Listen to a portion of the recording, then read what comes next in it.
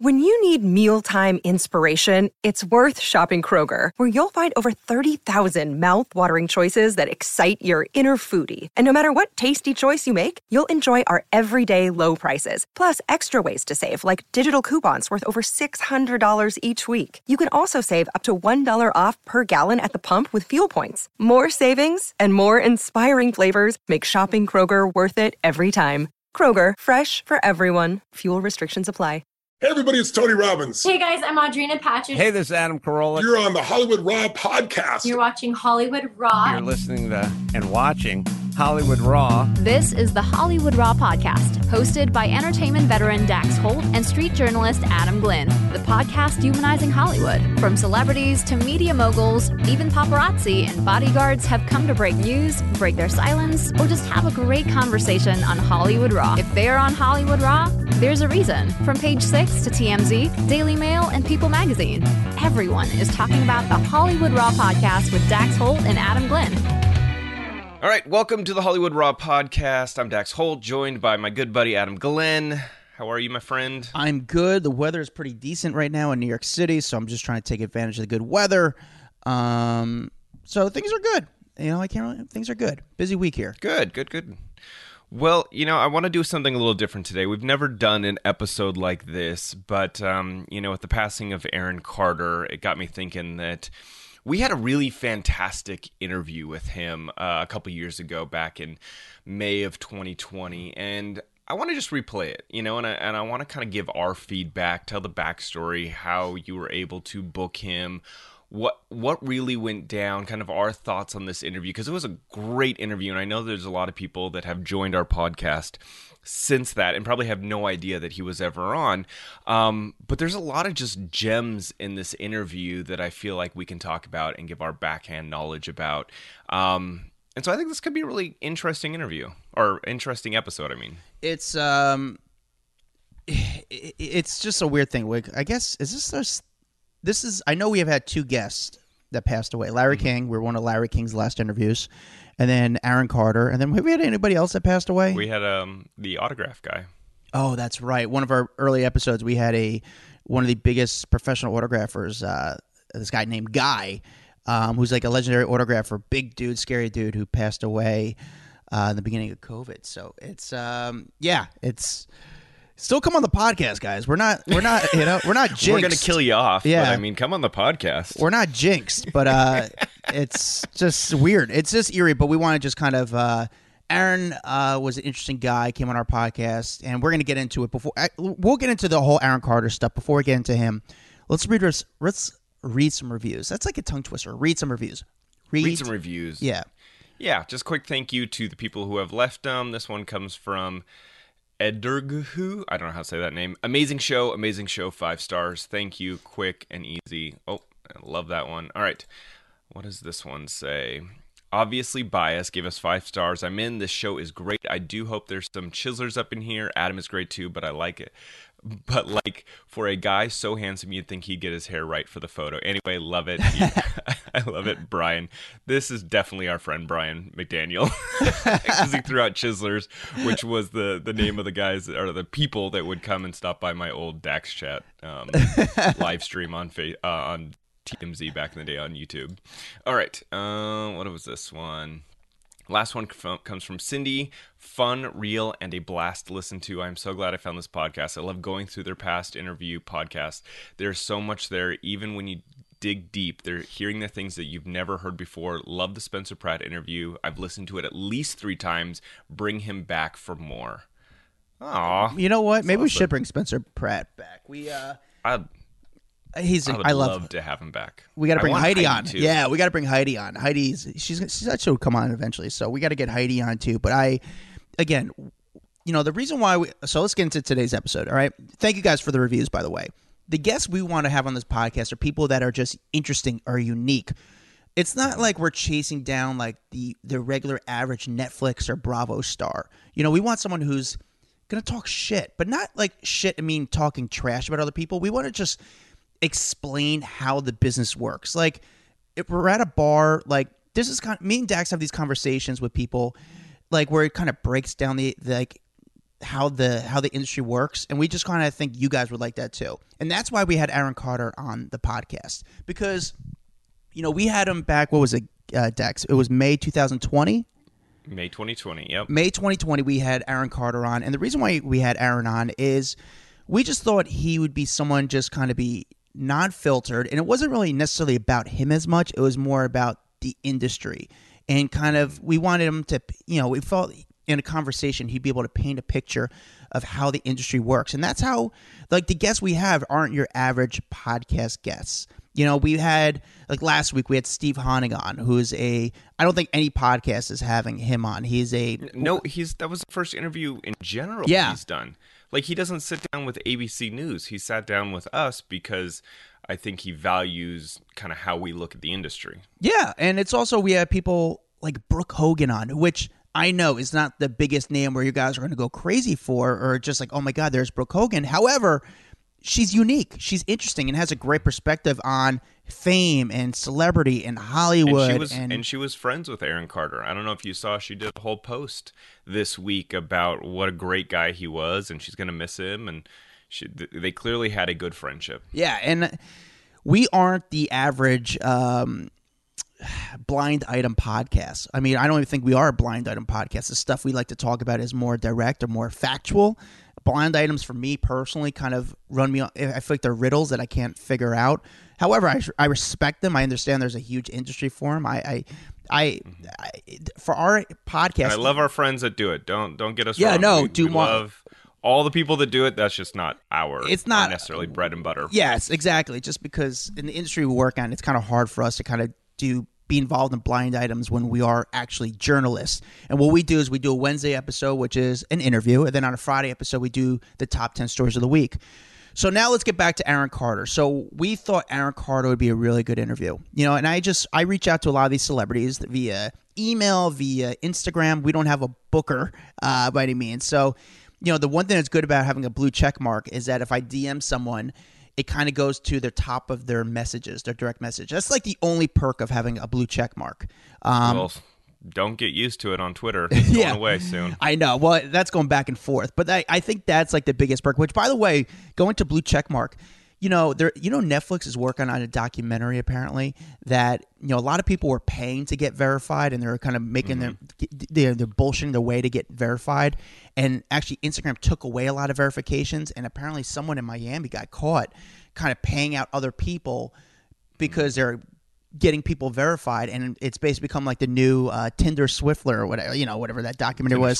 Tinder Swindler, about these people that are paying to get verified and how it all got cracked down. And that's the industry. That's happening. Of course, that's happening. People find a lot of weight in those blue check marks. And don't get me wrong, I was very excited when I got mine. Yeah, listen, it's very beneficial in a work reason. People kind of look, I run into people like, oh my God, blue checkmark guy, I see you. I'm like, yeah, it definitely does help out.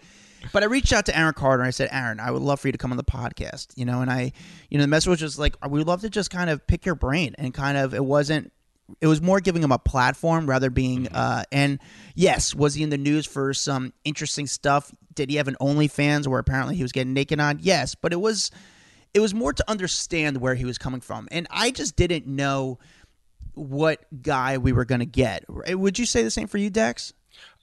I had no idea I didn't know if he was going to cancel on us 6 times. I didn't know if he was going to just be an asshole, because we've had some big celebrities on here where the perception is one thing, they come on and you're really turned off by just their attitude, or like, why'd you come on if you're just going to be a dick the whole time? Yeah, right? Dancing with the Stars. We've had that. Who said that? But with Aaron, I was really surprised. He was not only in a great mood, he was on time, he was crazy friendly, and you'll see throughout this whole interview, the guy is just a gem. You know what I'm saying? You may not agree with his stances on everything or any of that, but he really genuinely came across as a nice human being. Yeah, I didn't know what to... I messaged a lot of people about coming on the podcast. He got back to me right away and wrote me a nice message and was like, yeah, let's do it. How about this date? I gave him some options for dates. He picked a date and time. And a lot of times, Dex, I think, we're both in this boat where, we don't know if the person's going to show up, especially on time. And there's two people that I think surprised both of us that they showed up and were on time. Was number one, Farrah Abraham, and number two was Aaron Carter. And Aaron Carter picked up, and he was on time, and we were excited to talk to him. It was the first time I actually ever met him. I never met him before, surprisingly. And can I say in the post, he helped promote the episode. He championed us on. We became email buddies with him. Yeah. I mean, he was great. He was great. Really, Very cool. really great. So we're going to actually, we're going to replay this interview a little bit, parts of this interview, and we're going to kind of speak over it and give you our take on it, but also just kind of go back to our conversation with Aaron Carter. Yeah, so Adam, if you need me to stop, just say, hey, pause it right now so that I'll pause the video for us so we can kind of chat about something. So, all right, guys, well, here it is. This is literally from the beginning. What's up, man? How are you? What's up, guys? I am so excited right now, dude. This is Adam and I have been talking about this interview. We're jacked. We're big fans. I mean, shit. Both of us working in the entertainment world for so long. I feel like we have kind of grown up with you and talked about you for ages. So it's really cool that you are now joining us on our podcast. So thank you. Yeah, absolutely, man. Well, yeah, thanks for having me. It's cool. Yeah, you're definitely part of our childhood, a part of our careers. I mean, when I was, I'm a few years older than you, but obviously I know from your music, platinum artists, I mean, multi-platinum selling artists, then seeing you as an actor and just seeing your transition over your life, it's kind of cool to do that. And the thing I respect about most is, a lot of times we have people come on the podcast and they're, look at that, showing off the albums. Wall of Fame. I love it. For people that are just listening right now, Aaron just moved his camera so we could see all of it. It's like a song. I showed you 35 million sales. That's 35 million on the wall. Wait, was that on the ground, and I got to hang up other ones. It's just sometimes go back over there. Let me see. It's a little too tacky to have all your walls look like this, but I mean, I don't. I love it. I think it's cool, dude. I'd have that shit up too. It's like my baseball trophies, They can go to school, but I did kick some ass. So no, it's so cool. And the cool part about having you on is it's refreshing to have someone like you, because when you do interviews with a lot of people, especially when you do a publicist, first of all, we're dealing directly with Aaron when it came down to this interview. But then also a lot of times when there's interviews, a lot of times, especially when you do a publicist, they're going to say, don't ask about this, don't ask about that, ask me about this. But Aaron has been so cool and so real and said, listen, I'm an open page. Ask me whatever you want. I'm free to talk about anything. So thank you for being so honest, and I appreciate that. And it's just very refreshing for us as interviewers, as journalists, to have someone who's just open about that. So thank you for that, man. I really do appreciate that. Yeah, no problem. I think I set the bar for other people too, because they start to realize that when they're just trying to paint a pretty picture, that it's just people can see when the oil's dripping, on the canvas, and that's the discussion that we had. So, prior to this, and I always like to be real no matter what, because I don't know. I just feel like I grew up in the industry, so being able to put out my shortcomings is a way to be able to be relatable. But at the same time, I think it is important that people pay attention a little bit more to my accolades versus my shortcomings, because I was able to essentially pull myself out of the gutter a couple of times throughout my 20s. I mean, I went to rehab a couple of times and finally got it right, And then 2.5 years later, here I am. I own my own house for the first time. I have lots of assets. I'm very comfortable, and, I'm working with other artists. I'm putting out other artists, projects, signing them to my label. Exactly what, I hoped would happen, It's happened, and it's happening. It's still going to take a lot of work, and a jack of all trades is a master of none. So I do like having a good team around me. I have publicists. I don't really deal with publicists very well, because they always want to have some sort of phony narrative, and some sort of hey, everything's great, and that's not how the cookie crumbles. You know what I mean? Yeah. So, I was going to ask you, because you are one of the most honest people out there, do you feel that throughout the years your honesty has come back to bite you in the butt at all? Because you say fucking time. Yeah. It's almost every time, dude. And every it's weird because I feel like America, that's what we want. We want people to be honest. We want them to say how raw and real their life is. And then at the same time, half the people then criticize them for being real and honest. And, you know, it sucks because I'm sitting here and I'm like, damn, this, you know, going back and just reading about your life, like you've had some huge ups and you've had some big downs. And I got to imagine that's hard to do in front of the public. It is. But it's also, there's a lot of humility behind it. So, and it's humbling, and it allows me to appreciate what I have and what I've worked hard for, and not everything was necessarily just given to me, you know. And I might have started off that way, but then when I turned 18 and my parents divorced and they're not my managers, I had to rebuild, and I had to, you know, figure out how to, you know, just be my true authentic self. And, you know, it might be a little, you know, intense for people to hear, and like, oh, there's always drama and this and that, but at least I'm transparent and I'm an honest human being, whether I'm in the right or in the wrong. And my main objective is, you know, sometimes I'm trolling people too. Like, you know, I am a master troll. So, and I dealt with so many people clickbaiting me last year that I was just like, I've had enough of all of. Dude, this makes me sad. Sorry, I had to pause it for a second. I just feel it's so crazy that the guy is so nice. He's so nice. And like watching over this right now and like reliving it, I feel bad for him. I feel bad that he had such a troubled life, you know? But like here's so the thing, much shit that he went through. He went through a lot of shit, but did the trouble come from within, or was it from external? Was it from his external environment, or was it just from the mental issues going with it? Because here's the thing I took from just that, you know, the part we just talked about, it was like he just had a very good understanding of the business. And like, again, we just had Steve Honig on the podcast, who's a legendary publicist. He's like, listen, when I have a publicist, you know, they try to put their spin on it, and he's like, you know, I try to be as real as possible, and I think that's what attracts people. But, you know, as honest as he gets, it kind of hurts him more. So it's just like, how do you balance that line of like, hey, I'm going to be as honest with you as possible because I think you guys love the honesty, and I relate to people. Honesty. But yet again, I get burned every time I'm being honest. So what exactly does the public want? What is the, you know, obviously the media loves the honesty, but how do you manage that line of managing it all where you're able to move forward in a positive way? Yeah. I'm going to fast forward just a little bit here because he goes on talking about trolling people, and so I'm just going to skip forward. We get to a question about just how he's being compared to Justin Bieber a lot, but how he kind of gets the shit end of the comparisons. So let's get up to here. In the industry, some people use you and they're like, okay, we're going to go after you. But then some people, because they're honesty, they kind of put them on a higher pedestal, you know? And why do you think sometimes they come after you rather than, you know, just an example like Justin Bieber for his mistakes? All of a sudden he does a mistake and we kind of praise him. But when it comes to you, they kind of go after you. That's a good question. You know, sometimes I wonder about that. And but sometimes there's a monopoly so that goes on in the industry. So when there's two people that are kind of alike, like me and Justin Bieber, sometimes there's, you know, politics behind it where they want to keep one down to make the other one look better.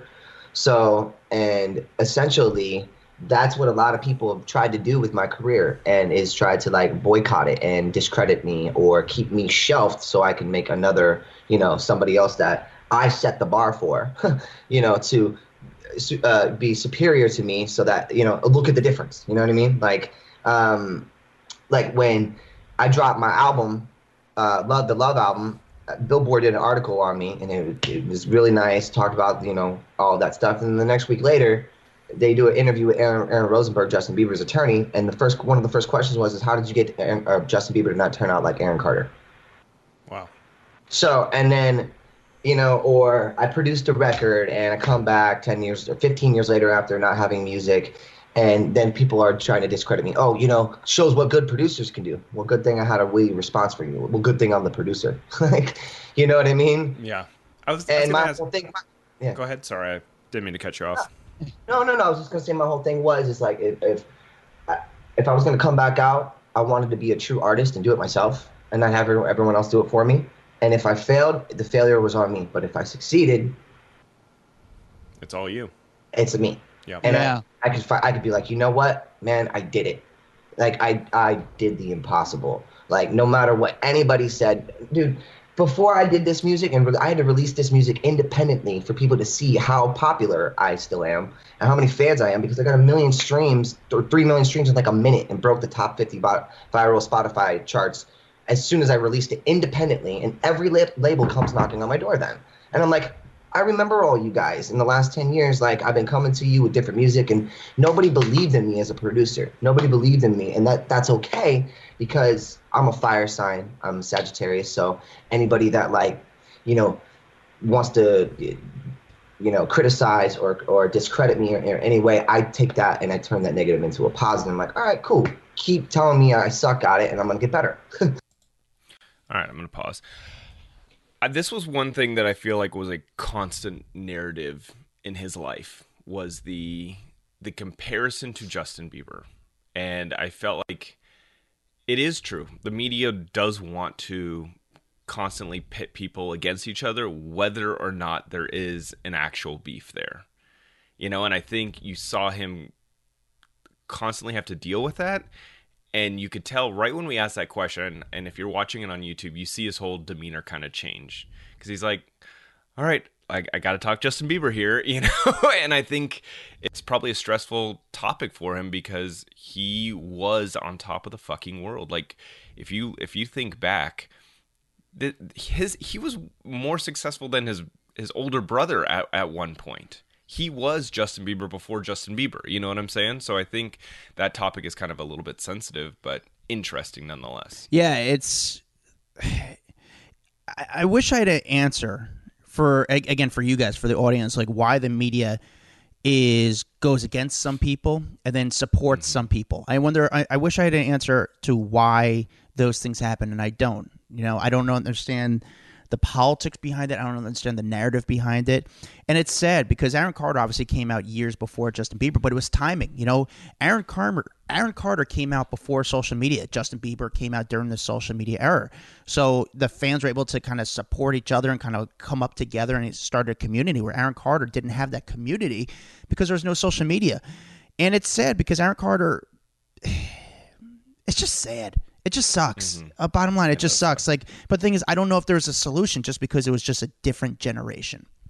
Yeah, and you know, besides the Justin Bieber comparisons, I mean, he made a lot of news because of that. But the other big topic was family. So I'm going to fast forward a little bit to where we start talking about his family, because his family life, I think, is maybe the most documented thing in Aaron Carter's life. Like, everyone was constantly talking about the family, the issues, the arrests, all of that. And keep in mind, his sister passed away. I feel like in a bathtub. Didn't she also die in a bathtub? I think know. So. Yeah, I think they found her in a bathtub, and unfortunately, same with him now. And so, anyway, crazy. Obviously, that won't be in here. But let's jump into where things went south with his family. Where did that all start? Because I know that has been really highly documented, and all the blogs and everything that's gone down in the court. You know, like, where did things start to go south so much? Because it seemed you guys were so close. You guys did your reality show. No, Nick and I were never close. It just looked like that. Don't get it twisted, man. No, it's all good. I mean, like, sorry, because I have a little emotion about that. Yeah, like, of course. People think that my relationship started to go sour with my sister and my family last year. You guys are very wrong. Everyone, like, not you guys, but like everyone was very wrong. It started going sour when I started selling records. And my mom was with me all the time, and I don't know if there was, maybe, some issues with my mom being with me all the time and not being with them, on tour, and me being the kind of like highlight from my mom and my dad, because they never got a chance to manage the Backstreet Boys and my brother. So do you know what they did? In spite of that, they put me into the industry. I didn't choose music, it chose me. They put me into it. I was put into music school when I was like 6 and 7 years old, and I had a rock band called Dead End, and I was singing Nirvana, Bush, and like Glassjaw, and like punk music, and like Tom Petty. And then I get catapulted, and all of a sudden, boom, like I'm this little kid, and here I am jumping in the back of like this thing is incredible. Like jumping in the back of my mom made this for me. Like jumping in the back. This was the first 250,000 units I sold, and this was in 1997.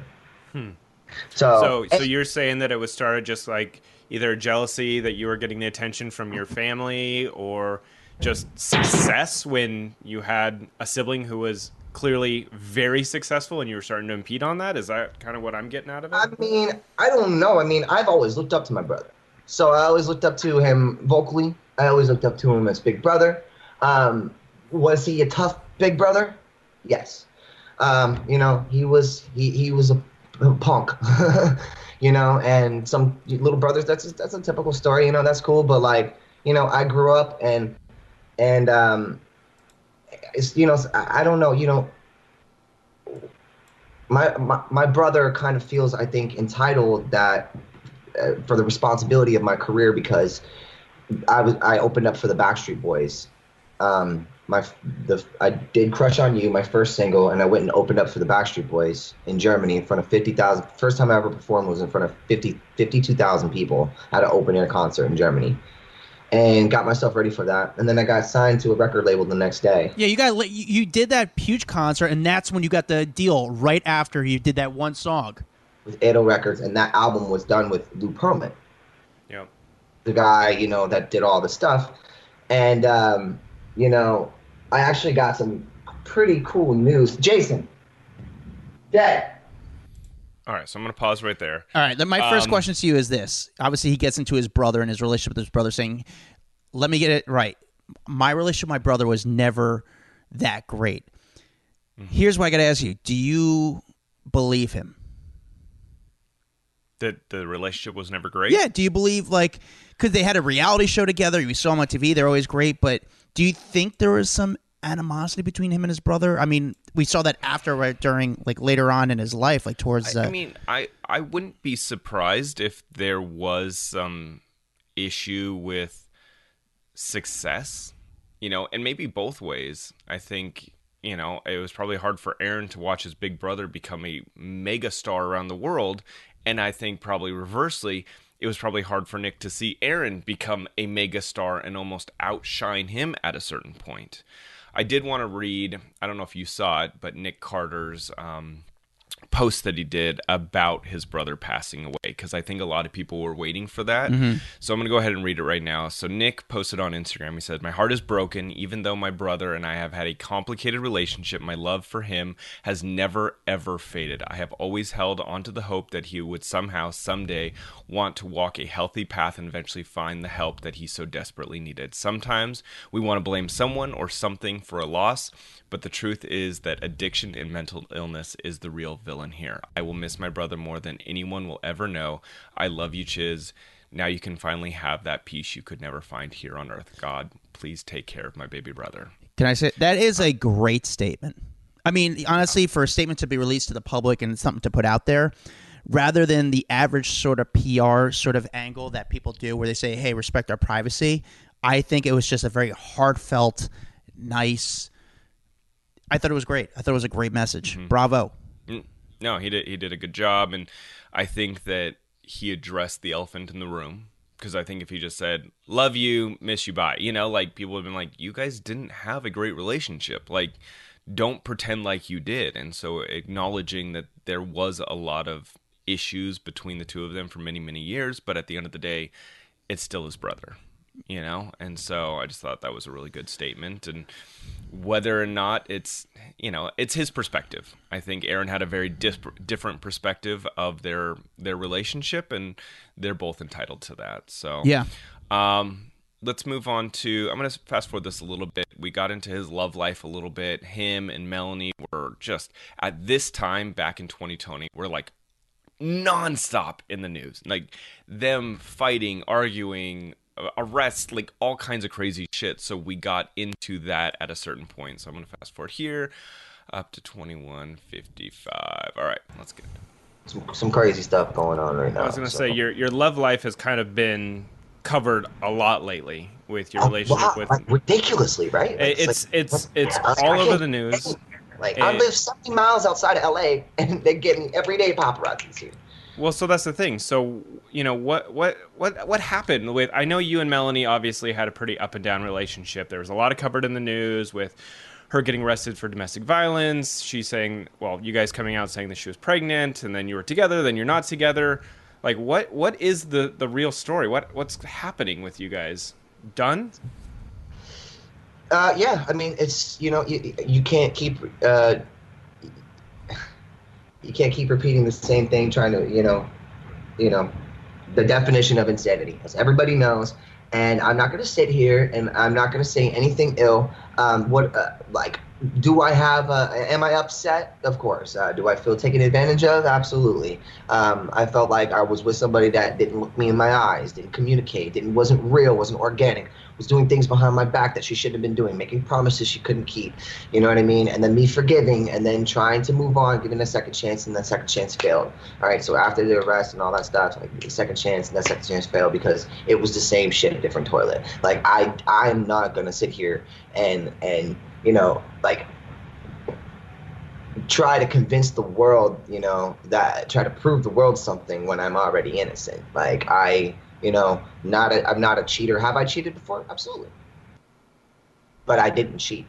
I'm not a cheater. You know what I mean? So, like... Well, my question is, like, me being a father, I know that it's tough to bring kids in the world. Are you nervous that it's going to be tough because of your situation with her being a father, but maybe not necessarily getting along with someone? Because she is posting a lot online about being heartbroken, and I feel like blaming and all this stuff. Do you feel like that is a hard situation to bring a kid into the world? I'm going to make a great father regardless of the situation. That's a good answer. And, you know, that's kind of where, you know, that's pretty much like Forrest Gump said. That's all I got to say about that, you know, like, you know, I mean, I might not be a smart man, but I know what love is. Are you excited to be a dad? I stand like Forrest Gump like this too and say, I'm not a smart man, but I do know what love is. I gotta walk away from Jenny, I'll walk away from Jenny, okay? You know what I mean? Like, I'm not going to keep chasing after Jenny my whole life. Sorry, Forrest. I love you, but not that much. Are you excited to be a dad? Like I said, I'll make a great father. And, you know, yeah, of course. I mean, like, if that's the actual situation, we'll see. We'll see in, you know, however long. Are you worried that that's not the actual situation? What do you think? I don't know.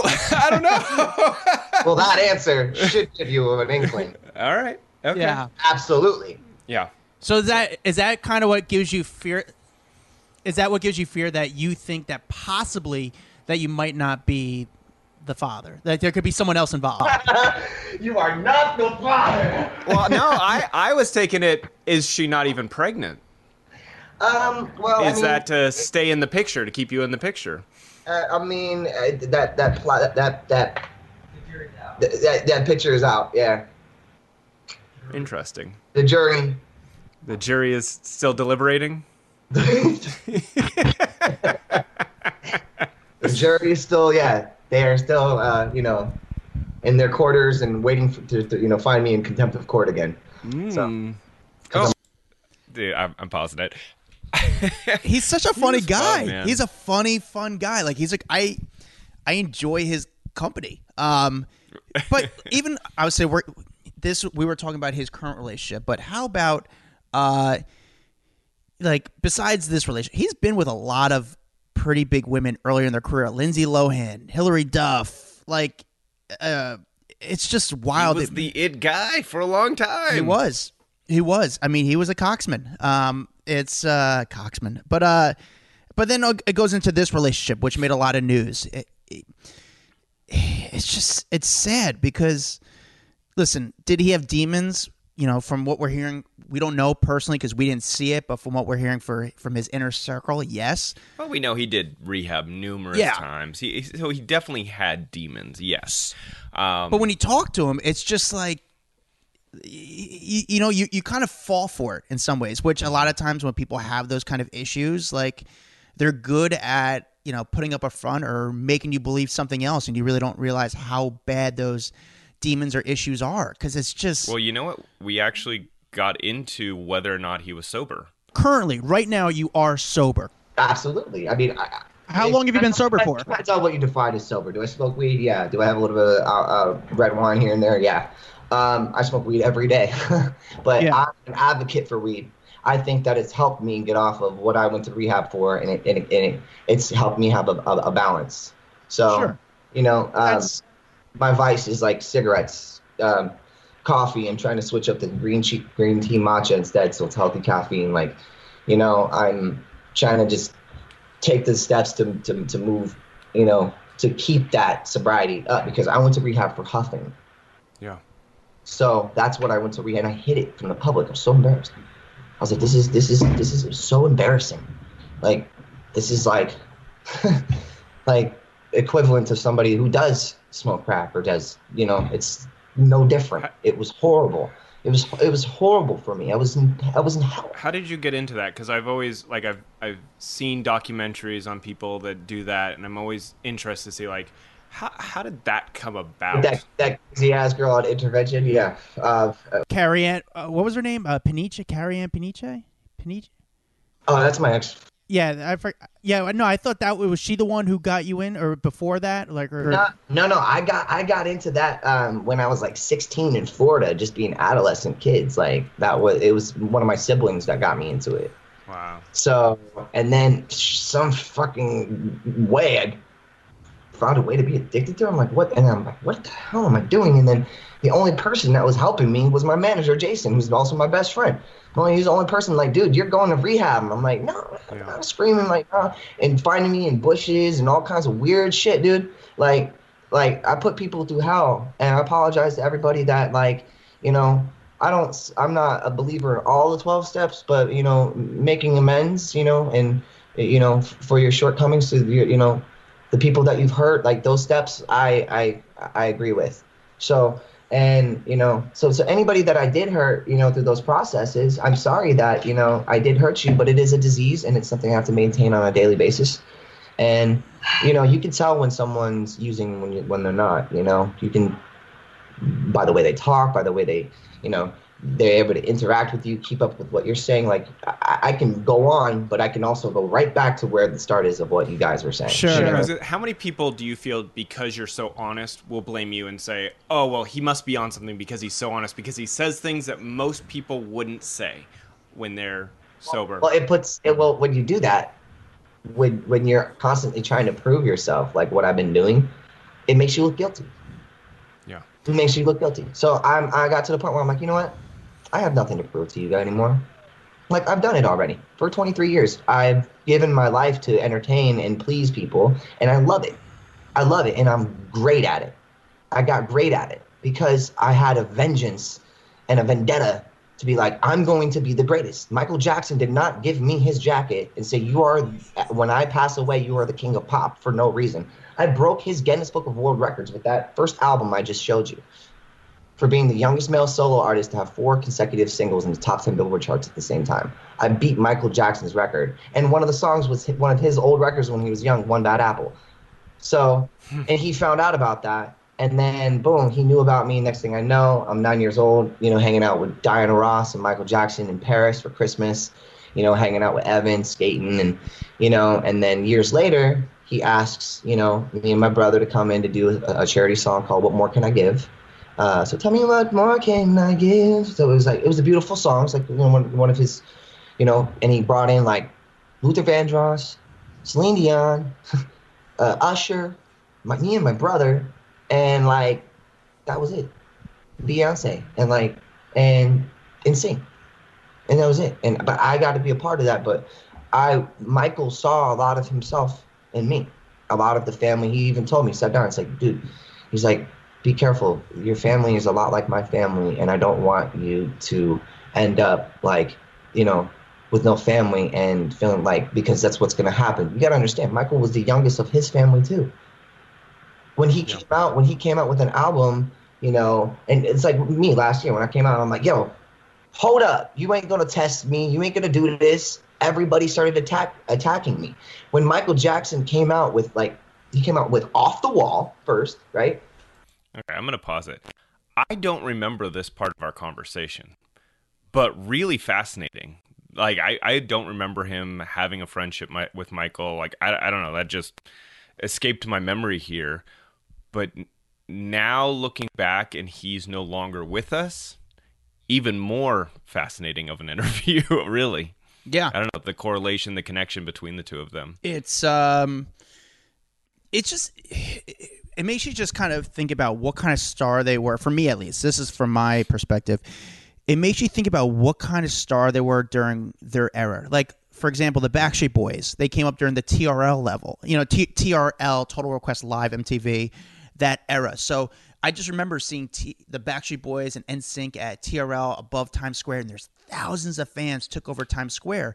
And now you see the Backstreet Boys, and they're just doing like Good Morning America. There's not crazy fans. There's fans there. And you see now what's that group with the BTS, and BTS fans are just going crazy, but they also have a crazy fan base on the internet where if you get a BTS video, like, people go nuts for them. So Aaron Carter, again, was just this guy that we didn't see what he was doing at his time, like during his peak. Like, here he is hanging out with the biggest stars in the world, whereas because there was no social media, it was just more private, where now, let's just say, you know, Post Malone backstage at his concert has everyone coming to go see him. And we see it because of social media, where we didn't realize all the accomplishments and the people that were hanging with Aaron Carter because there was no social media. Mm-hmm. I mean, he was a legit star. People wanted to be around him. Massive star. People wanted to be around him. When you have Michael Jackson inviting you to partake in a group singing session, and there's 5 people there, Beyonce, Celine, like, it's nuts, man. Yeah. Really, really crazy. I remember one of the questions that we got into that I thought was really interesting, because again, when we had Aaron on, it was right after he got that big face tattoo, like the big one, not the one over his eyebrow that was a little smaller, but like the one that took up half the side of his left face. And I remember being really anxious to see what his answers, like, you know, what is the thought process behind putting a big tattoo across your face that's so visible? So I'm going to fast forward to us talking about I think, that. by the way, when you get the face tattoo, that's the first, like, hey, something's going wrong, right? It was just like, dude, really? Like, well, even if there's nothing going wrong, getting a giant face tattoo, people are going to say, what the hell's going on? Yeah. You know? Yeah. All right, let me play this one. Yeah. And it was somebody that didn't love me, and that's why I got the neck tat first. So this came from that one. Well, you know what, dude? Actually, this came from another guy. Now getting into the tattoo, it's crazy because there's so much stuff to talk. You're such an interesting dude, and I really respect your honesty. Again, you know, when people start to see the face tattoos, which, you know, happened in the past few years, people start to think, oh my God, Aaron Carter is really, now he's gone, lost it. What were your thoughts, you know, when you started getting the face tattoos? What was your reaction? Like, did you think how people were going to respond doing it, or what made you decide to get the face tattoos? You know what? I've always talked about getting face tattoos, and honestly, like, I always get tattoos knowing the intention that I can get them removed if I want. Like, you know, they're not permanent like everyone says, but at the same time, my tattoos, they started off because I was such a little kid, like scrawny little kid growing up. I started getting tattoos all over me to like make me look like I'm tough. so people wouldn't like mess with me, like, and they stopped. And then I started getting into like my body being a canvas. You know, I have my piano here, so that's like I have a microphone here, like piano here, microphone here, like, you know, so stuff that like signifies me. And then I have the two doves basically looking for each other through my music. So that's like, you know, I'm trying to find the love of my life through that music, you know. So, but it's something that, so I'm a Sagittarius, but I'm a double Cancer moon. So, which means that I am very, very extroverted, but I am also I put up very very big defense mechanisms, such as the Medusa on my face. The Medusa on me means don't look at me the wrong way, or this bitch is going to look you in the eye and turn you into stone, motherfucker. Okay? That's what that means. That means stop clickbaiting me, okay? Because I'm going to turn you to stone. I'm either going to sue you or I'm going to clickbait the shit out of you and ruin these blogs' reputations. So, like, I will tear them down single-handedly. Okay, I'm going to pause. I thought his answer was crazy honest, which was a defense mechanism. I got a tattoo on my face to make me look tougher. Like, I didn't expect that answer. You know what I'm saying? And for him to be so honest about it is, yeah, like, I just wanted to look tougher. I was this teenage singer that got crazy successful, but no one's going to take you serious, just like Justin Bieber. Like, people weren't taking him serious until he started covering his body with tattoos and making himself look tougher. Aaron did the same thing. He just got one on his fucking face. You know what? A lot of people do that. A lot of people, we see Post Malone. We see a lot of rappers do that now, the tattoos on their face. And I got to be honest, when you see someone do that, it's like, man, they're really kind of going in on being cool. Like they're risking it all to be cool. And some people make it cool, and he did it, and it was a ballsy move. But it's like, hey, like, fuck it. I'm double downing on this entertainment industry, and face tattoos are sort of in. Would I get one? Absolutely not. Do I think they're going to stay in? But I get it from a entertainment PR angle. Mm-hmm. I don't know. It's wild. But you're right. When you asked him, like you said, that was the moment people were like, oh, Aaron's gone crazy. And he's like, no, I'm not crazy. I literally wanted a face tattoo, and I wanted to look tough. Anyway, just thought that was a really interesting part of this interview. And I'm gonna move forward because OnlyFans became another big topic, because he was one of the first, I would say, celebrities, right? Like, legit celebrity to go onto OnlyFans and start up an account. And it was kind of surprising, whereas there a lot of other people that were on OnlyFans were models or people that were trying to get a name out there. He was one of the first celebrities to go start stripping, so we got in. What is it? Male. And again, male. And what I'll say, let's play the clip, and then I'm going to talk about this real quick. Well, I want to ask you something that's making a lot of talk on the internet right now, and your OnlyFans, and a lot of people are doing that. People are making a lot of money during quarantine right now. They're copying me. I started it, and next thing you know, boom, boom, boom, boom, boom, right after me. I did this side pose on my album, the Love album, 2 years ago. Have you seen Justin Bieber's new cover? Yeah. Yes. Okay.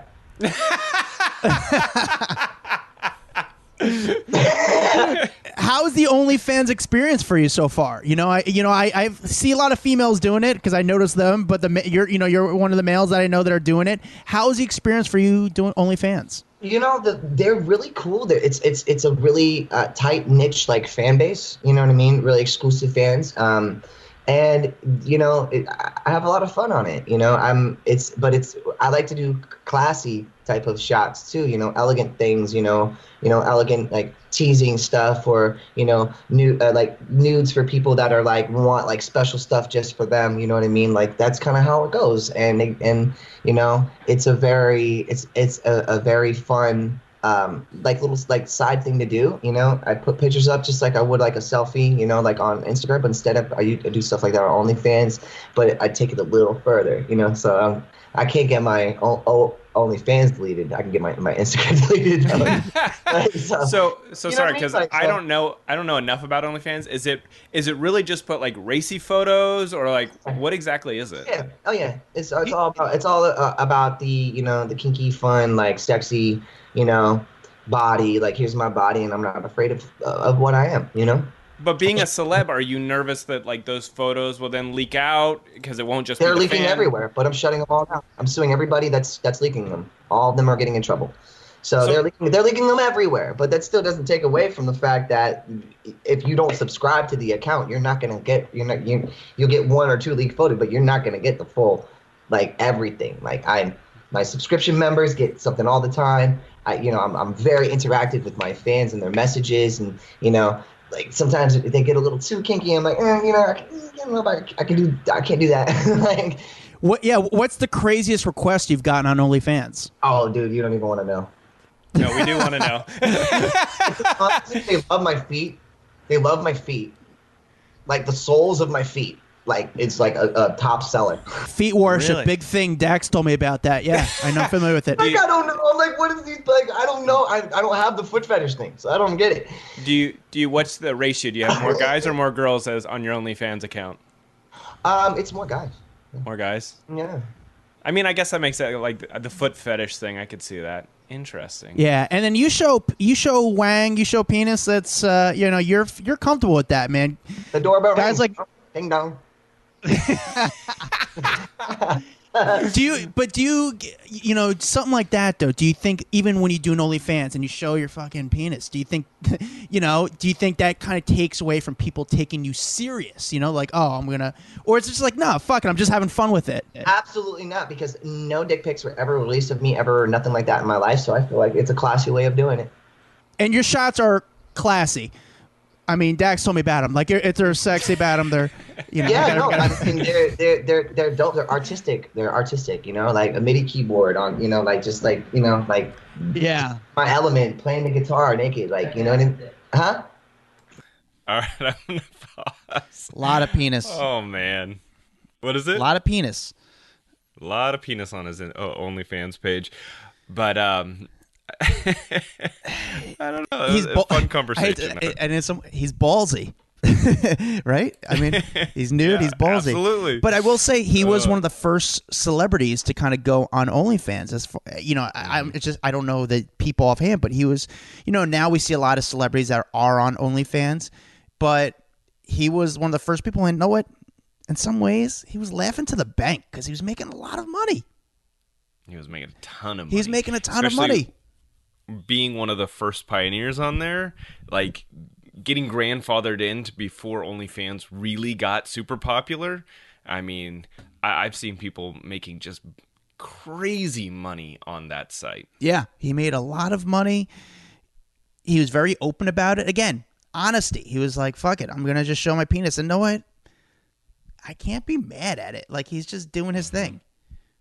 Like, he's doing his thing, and I respect it. Because at the end of the day, it's a business. And at the end of the day, the audience is getting played because they're the ones paying the money to see that. He's like, hey, I'm just giving you guys what you want, but you guys are funding me.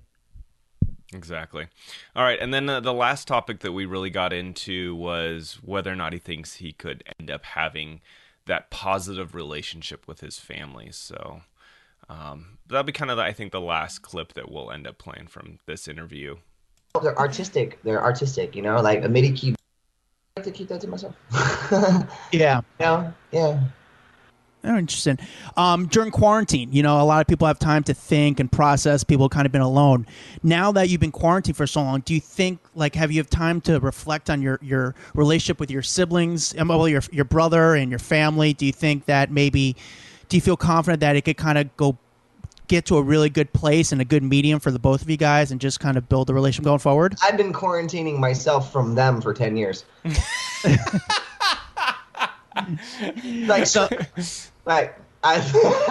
not kidding.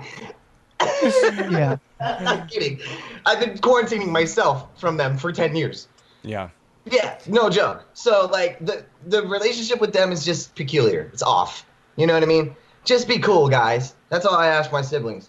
Stop. Don't make up a bunch of cockamamie bullshit about me because you know who I am. You know I'm your little brother. So just love me unconditionally and don't file restraining orders against me. But they did what they had to do.